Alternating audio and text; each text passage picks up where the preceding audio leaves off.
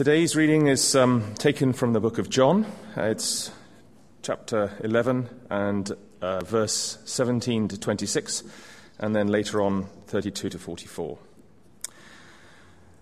Jesus comforts the sisters. On his arrival, Jesus found Lazarus had already been in the tomb for 4 days.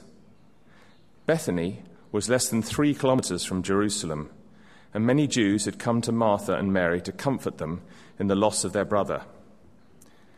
When Martha heard that Jesus was coming, she went out to meet him, but Mary stayed at home.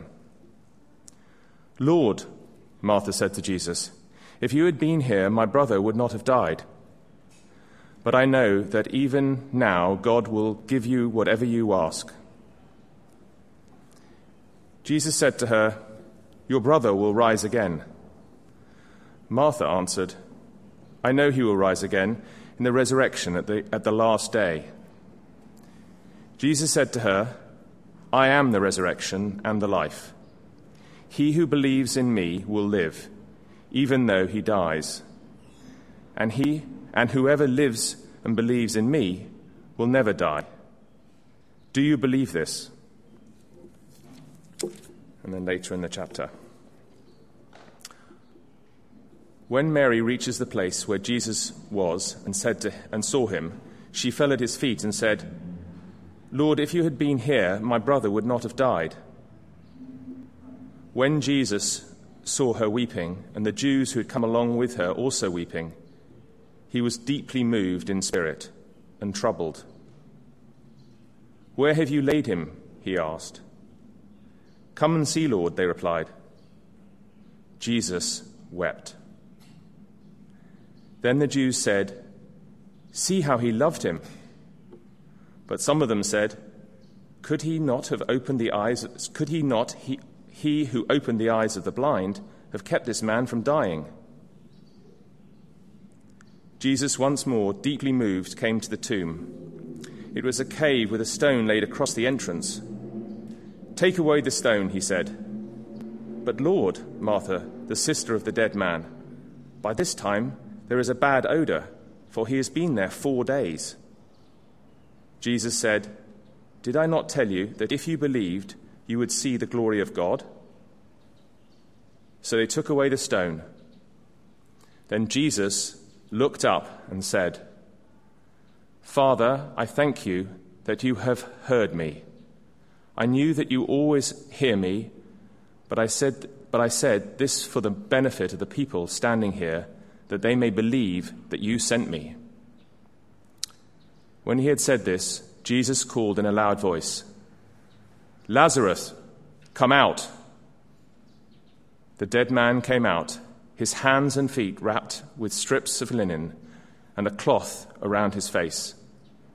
Jesus said to them, "Take off the grave clothes and let him go." This is the word of the Lord.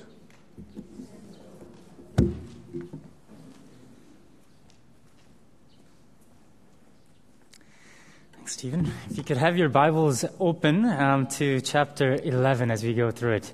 I'm sure it'll help you as we go through various parts of this text. Let's pray that God will speak to us.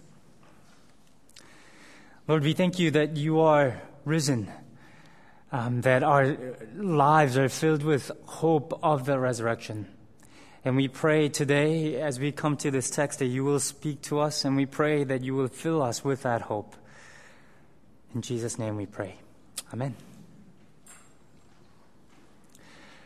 Well, no promises are forever on this side of the eternity, are they? Even the most serious of promises, this wedding vow is until death us do part. Because death is the final end for everyone. Isn't that why we try to deny that death actually exists?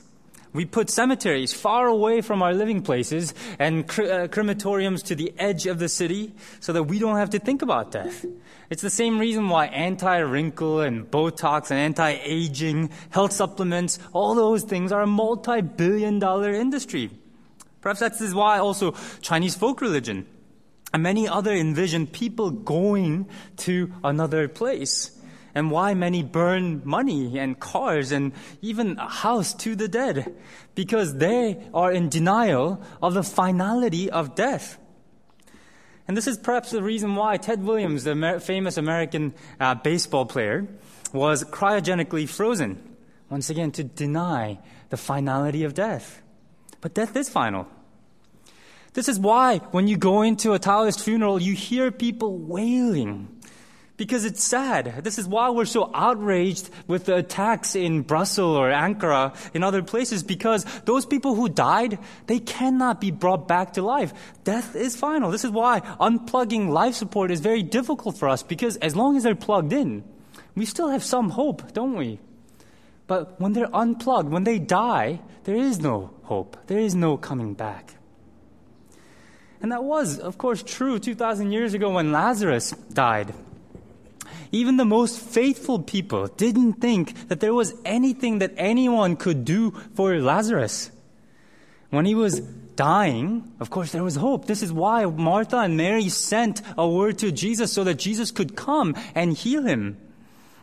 The first thing that Martha and Mary also, when they see Jesus, the first thing that they say to Jesus is, Lord, if you had been here, my brother would not have died. Verses 21 and 32. The crowd also believed this too. They say to each other, verse 37, could not he who opened the eyes of the blind man have kept this man from dying? They all believed that Jesus could heal the sick, even the sickest of the sick. But when he died, no one thought that they could do anything, Jesus could do anything for him. And why would they? Everything dies, and death is final. And what's surprising here, I think, is how Jesus himself grieves over death of Lazarus. Take a look at verse 33. There, when Jesus sees Mary and others weeping, we're told that he was deeply moved in spirit and troubled. And you see, that's not just sadness. After all, Jesus knew that Lazarus died. Jesus knew also that he was going to raise him back to life. It's not just sadness there. Something else is going on. And you might have heard this before, but that word, the Greek word that's translated as deeply moved, outside of the Bible has been used to describe snort of a war horse. This passion and anger that's there. And for humans, it describes not so much sadness, but anger and outrage. But what aroused Jesus' anger and outrage then? You see, Jesus is angry at death itself. And what death does to the people around them. He goes and sees Lazarus dead, and not only dead, but all the people crying and weeping around him.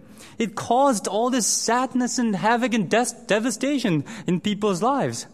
And of course, also the Hebrew mind, in Hebrew mind, death is related to sin.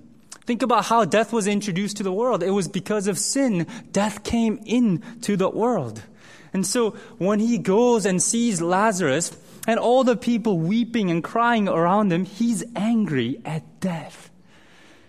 He's outraged at what death does to this world and how it's not supposed to be this way. So Jesus weeps.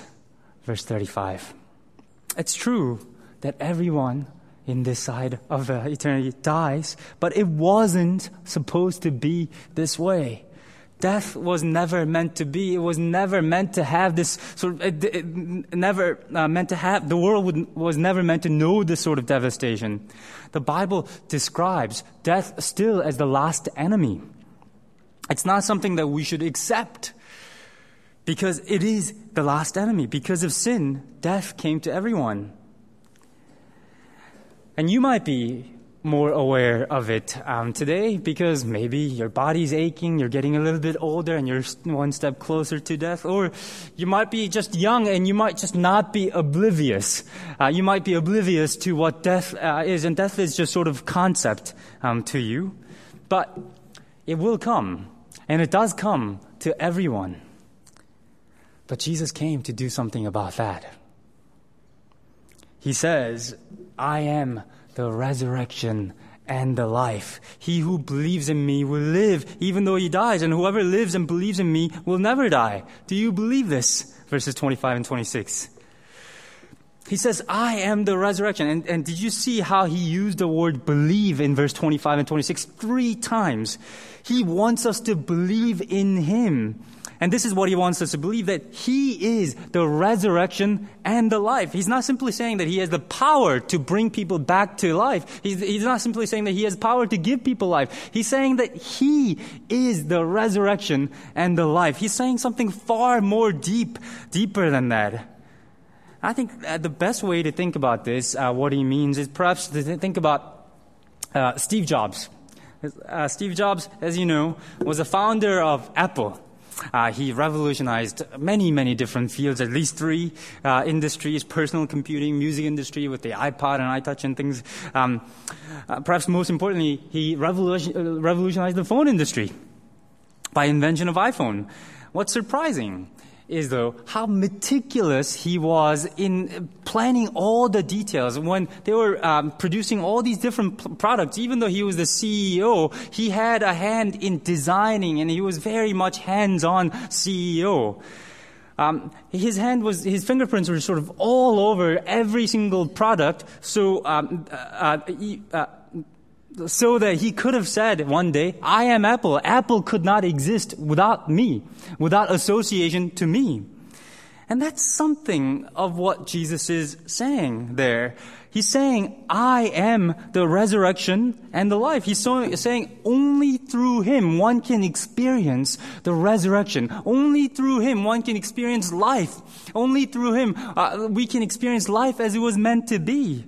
It is only through him death will be defeated and be transformed from a period to a comma.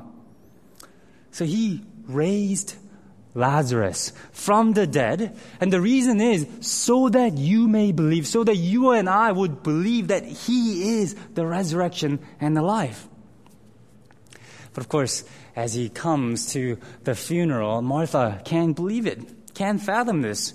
Verse 39 protested, but Lord, by this time there is a bad odor, for he has been dead for 4 days. And after he prays, he rebukes her, and he says, did I not tell you that if you believed, you would see the glory of God? And after a prayer, he commanded Lazarus, come out. And that most remarkable day, this man, the dead man, came out with all the linen wrapped around him. He came out. And it's significant that John records that this is a dead man that was coming out. This wasn't a resuscitation that happens all the time in a hospital, right? Your heart stops for a second, and then, with a defibrillator or CPR, the doctor brings you back to life. This is not what that went on that day. This man had been dead for 4 days. And even the 4 days was culturally significant that day as well, because at the time, many Jewish people believed that the soul, the spirit, hovered around the dead body for 3 days. But when the decomposition starts on the 4th day, that's when the spirit left. So everybody, by the 4th day, knew that Lazarus was really dead. In fact, Jesus had waited until the 4th day to come. We're told, if you have your Bibles open, take a look at verse 6, chapter 11, verse 6. When he hears of this news that Lazarus is dying, he stays for 2 more days. He stays. Again, in verse 14 and 15, he says, Lazarus is now dead, and for your sake I'm glad I was not there, so that you may believe. Let us go. Jesus says he was glad he wasn't there, because surely if he had been there, he would have healed him. But now that he is dead, he is going to raise him back to life so that you may believe, he says. And he points to himself in all of this, before and after the miracle. And if you're an occasional churchcomer or not yet a Christian, please take in how remarkable this is. Not what he did, but also what he says about himself. Often in a funeral, we're supposed to comfort people by sitting with them or by giving them words of comfort or holding their hands or something. But Jesus went to a funeral home and he says to the people who are grieving, I am the resurrection and the life. He points to himself. And he says, I am here now. I will raise this person back to life. You know, I've been following the presidential election very closely. Even the most egomaniacal Donald Trump wouldn't say something like this, not in a funeral home. No religious leader, no Muhammad or Buddha would have said something like that either. I am the resurrection and the life. But that's what makes Jesus different. He points to himself. He brings comfort by saying, I am here, the source of the resurrection and life. And in order to prove it, he raised Lazarus from the dead. The question is, do you believe? Do you believe that he is the resurrection and the life? But this whole narrative of chapter 11 is actually heading towards something even more remarkable than raising of a dead man. It's heading towards the death and the resurrection of Jesus himself. It was back there in the previous chapter, chapter 10, verses 18. No one takes my life from me, but I lay it down on my own accord. I have authority to lay it down and authority to take it up again. Very few people in the world can dictate how they're going to die. But Jesus says, only I lay down my life. No one takes it from me. And most remarkably, he says, then I will bring myself back up. I have authority to take it up again, he says. He predicts his resurrection. And this whole chapter, chapter 11, as he's coming to bring Lazarus back to life, what looms over this whole story is Jesus' own death. When Jesus decided to go to see Martha and Mary, verse 8, take a look at there, the disciples say, but Rabbi, a short while ago the Jews tried to stone you, and yet you're going back there?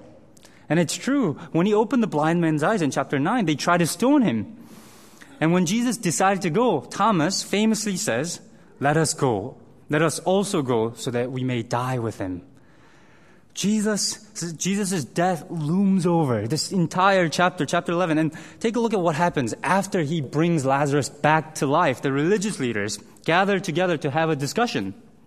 And the conclusion is found in verse 53. So from that day on, they plotted to take his life. They plotted to take his life from that day on. And that foreshadowing continues in chapter 12. When Mary took a pint of nard, expensive perfume, and pours it on Jesus' feet, and she wipes it off with her hair. And people are outraged and saying, "What? So much good could have been done with that money. So many poor people could have been helped with that money." And Jesus' answer is astonishing.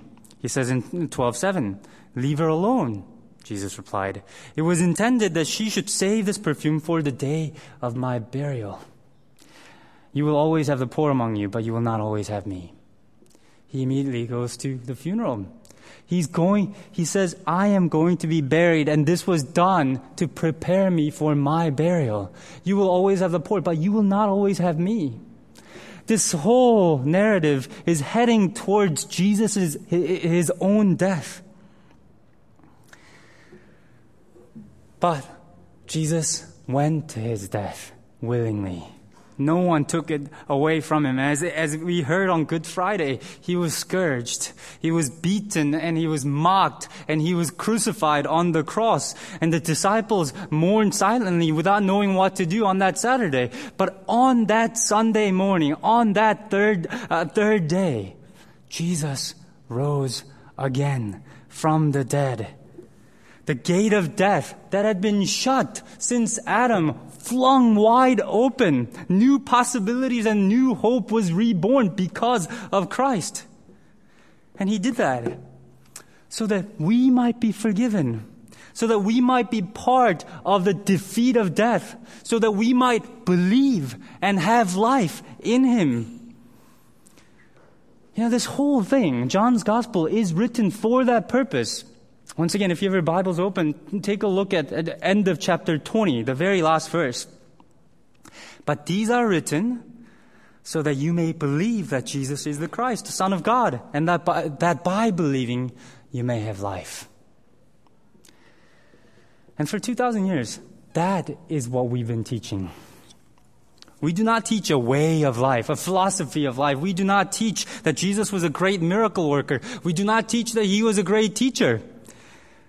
What we teach, what the church proclaims for 2,000 years, is that this man whom we have crucified is risen.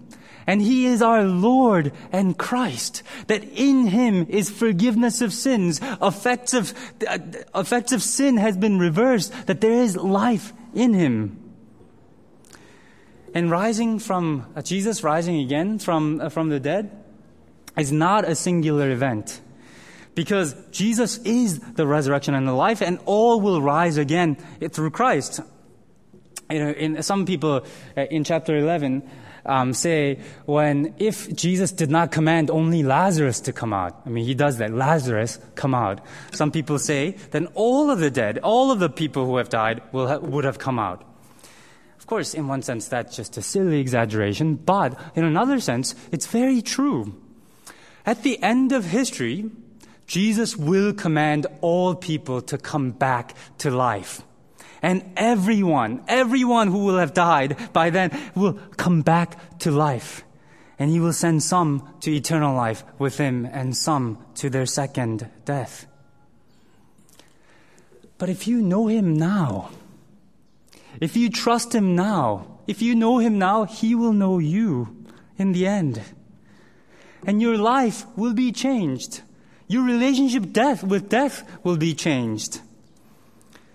We may still grieve when our Christian brothers and sisters die, but we will not grieve like those who have no hope.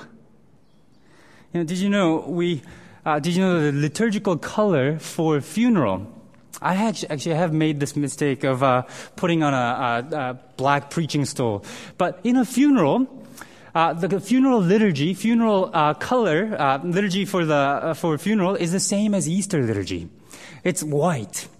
When you go to a Christian funeral, we proclaim that death has been changed. Our relationship with death has been changed completely because of Jesus' resurrection. That we have something to celebrate, that we have something to hope for because of Jesus' death and resurrection. It's a celebration of Easter.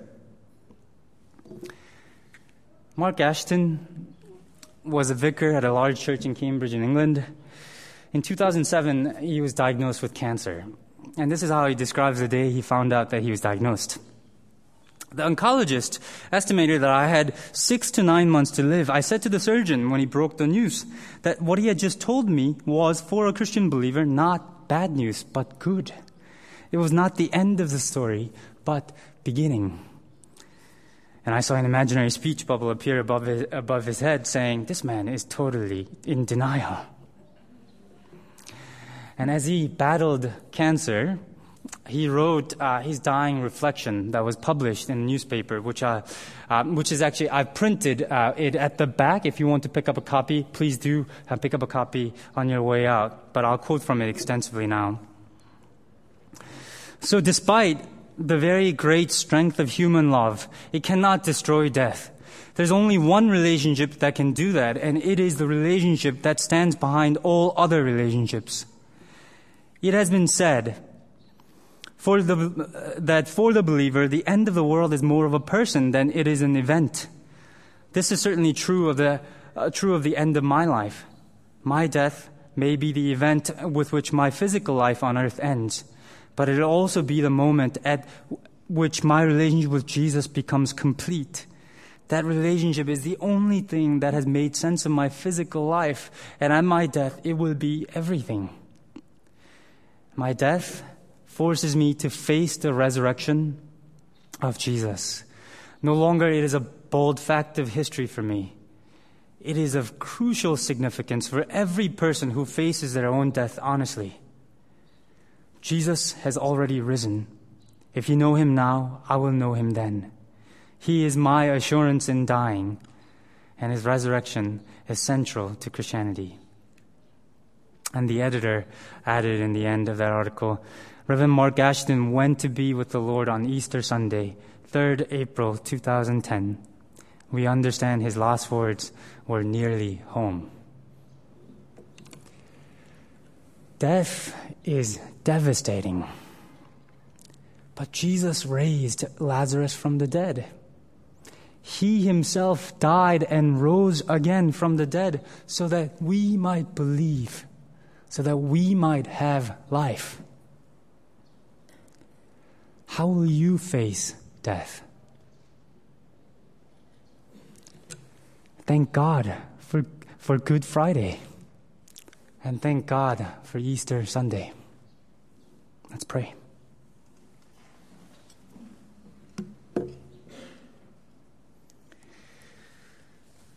Lord, we give you praise and thanks for your Son, Jesus. We thank you for his life, and we thank you for his death, and we thank you for his resurrection. And we now know that the world has been changed because of your death and because of your resurrection. Help us to be filled with that hope. In Christ's name.